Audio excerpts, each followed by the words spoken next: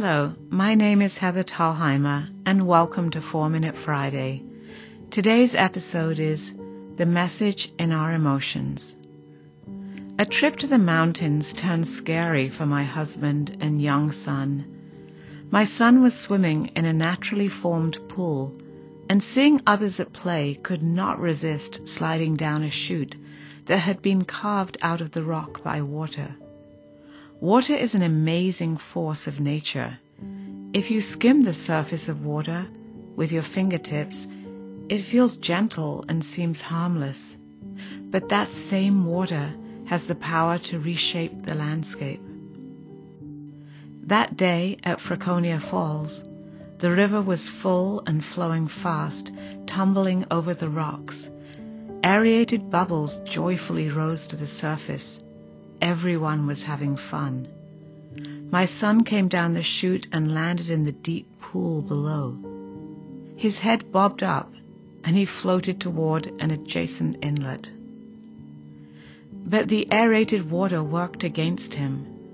It offered less buoyancy, and soon he was struggling to keep his head above water.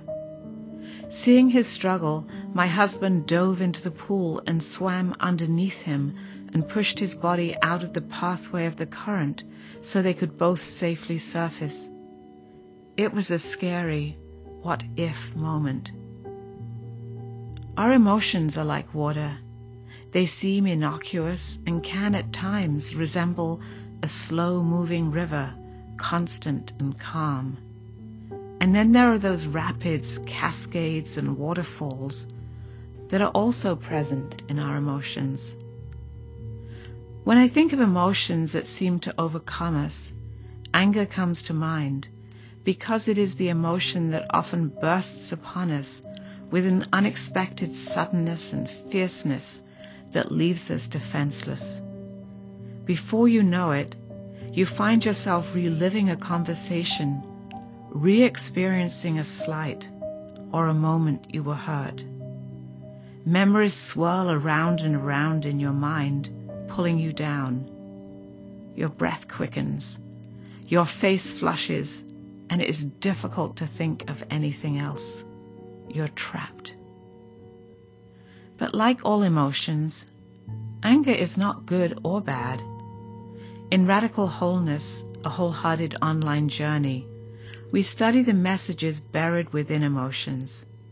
For example, the emotion of anger is trying to tell you something about your life, your relationships, your mind, and your body. Ironically, anger can be the catalyst for the change you are seeking. To discover the message behind anger, the first step is to allow yourself to experience the emotions instead of running from them. Feel it. Observe your bodily sensations without trying to push them away. Relax your body. Relax your shoulders. Breathe in and out slowly. Breathe deeply, allowing your chest to rise and fall with each breath. Sense and allow each emotion as it surfaces. Just like water, there is a cascade behind the emotions we experience. One emotion flows into another, but if we can follow our emotions all the way down to the source, we find a hidden gift. To discover the message in our anger, we need to ask, what rule do I have that is being broken or has been broken? How have I been dishonoring myself? Or how have I not been standing up for myself or something I believe in? In listening for answers, we discover that what lies underneath our anger is hurt. We are hurt. It is the hurt that is speaking to us using the language of anger. Questions arise. Why did that happen to me? Why weren't you, meaning God, a parent, a friend, there for me? We need to see the hurt within our hearts and and acknowledge the sadness that lies beneath those hurts. Without releasing that sadness, mourning that sadness, we remain stuck. And then underneath sadness is a deep sense of loss. We feel as if we have lost the very thing we most treasured, believed in, or hoped for. But lying underneath loss is the discovery of wholeness. The things we fear we lost are making space for something new in our lives to surface. Space is being made for life, to bring us a new understanding of ourselves, a new version of ourselves that serves our true nature and helps bring us closer to an authentic expression of who we are. We're not really losing, rather we are growing. With this expansion of consciousness, we embrace the wisdom that even without the things we lost, we are loved. Even without those things, we are enough. We are not broken. We are not alone.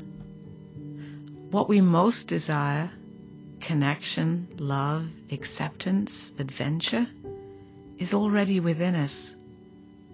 We hear life saying to us, I am here with you. And we have an overwhelming sense we were created for joy. By following the cascade of emotions to the source, we are no longer trapped in an endless cycle of anger. Instead, we discover our wholeness. Who knows what new truths, understanding, opportunities, relationships, prosperity, and joy want to fill our lives. This week, I hope you can take time to listen to your emotions and ask what they're saying to you. What message is there for you to acknowledge? To learn more about messages in your emotions, you can sign up for Radical Wholeness at beingwholehearted.com. And thank you for listening today, and hoping you have a wholehearted week.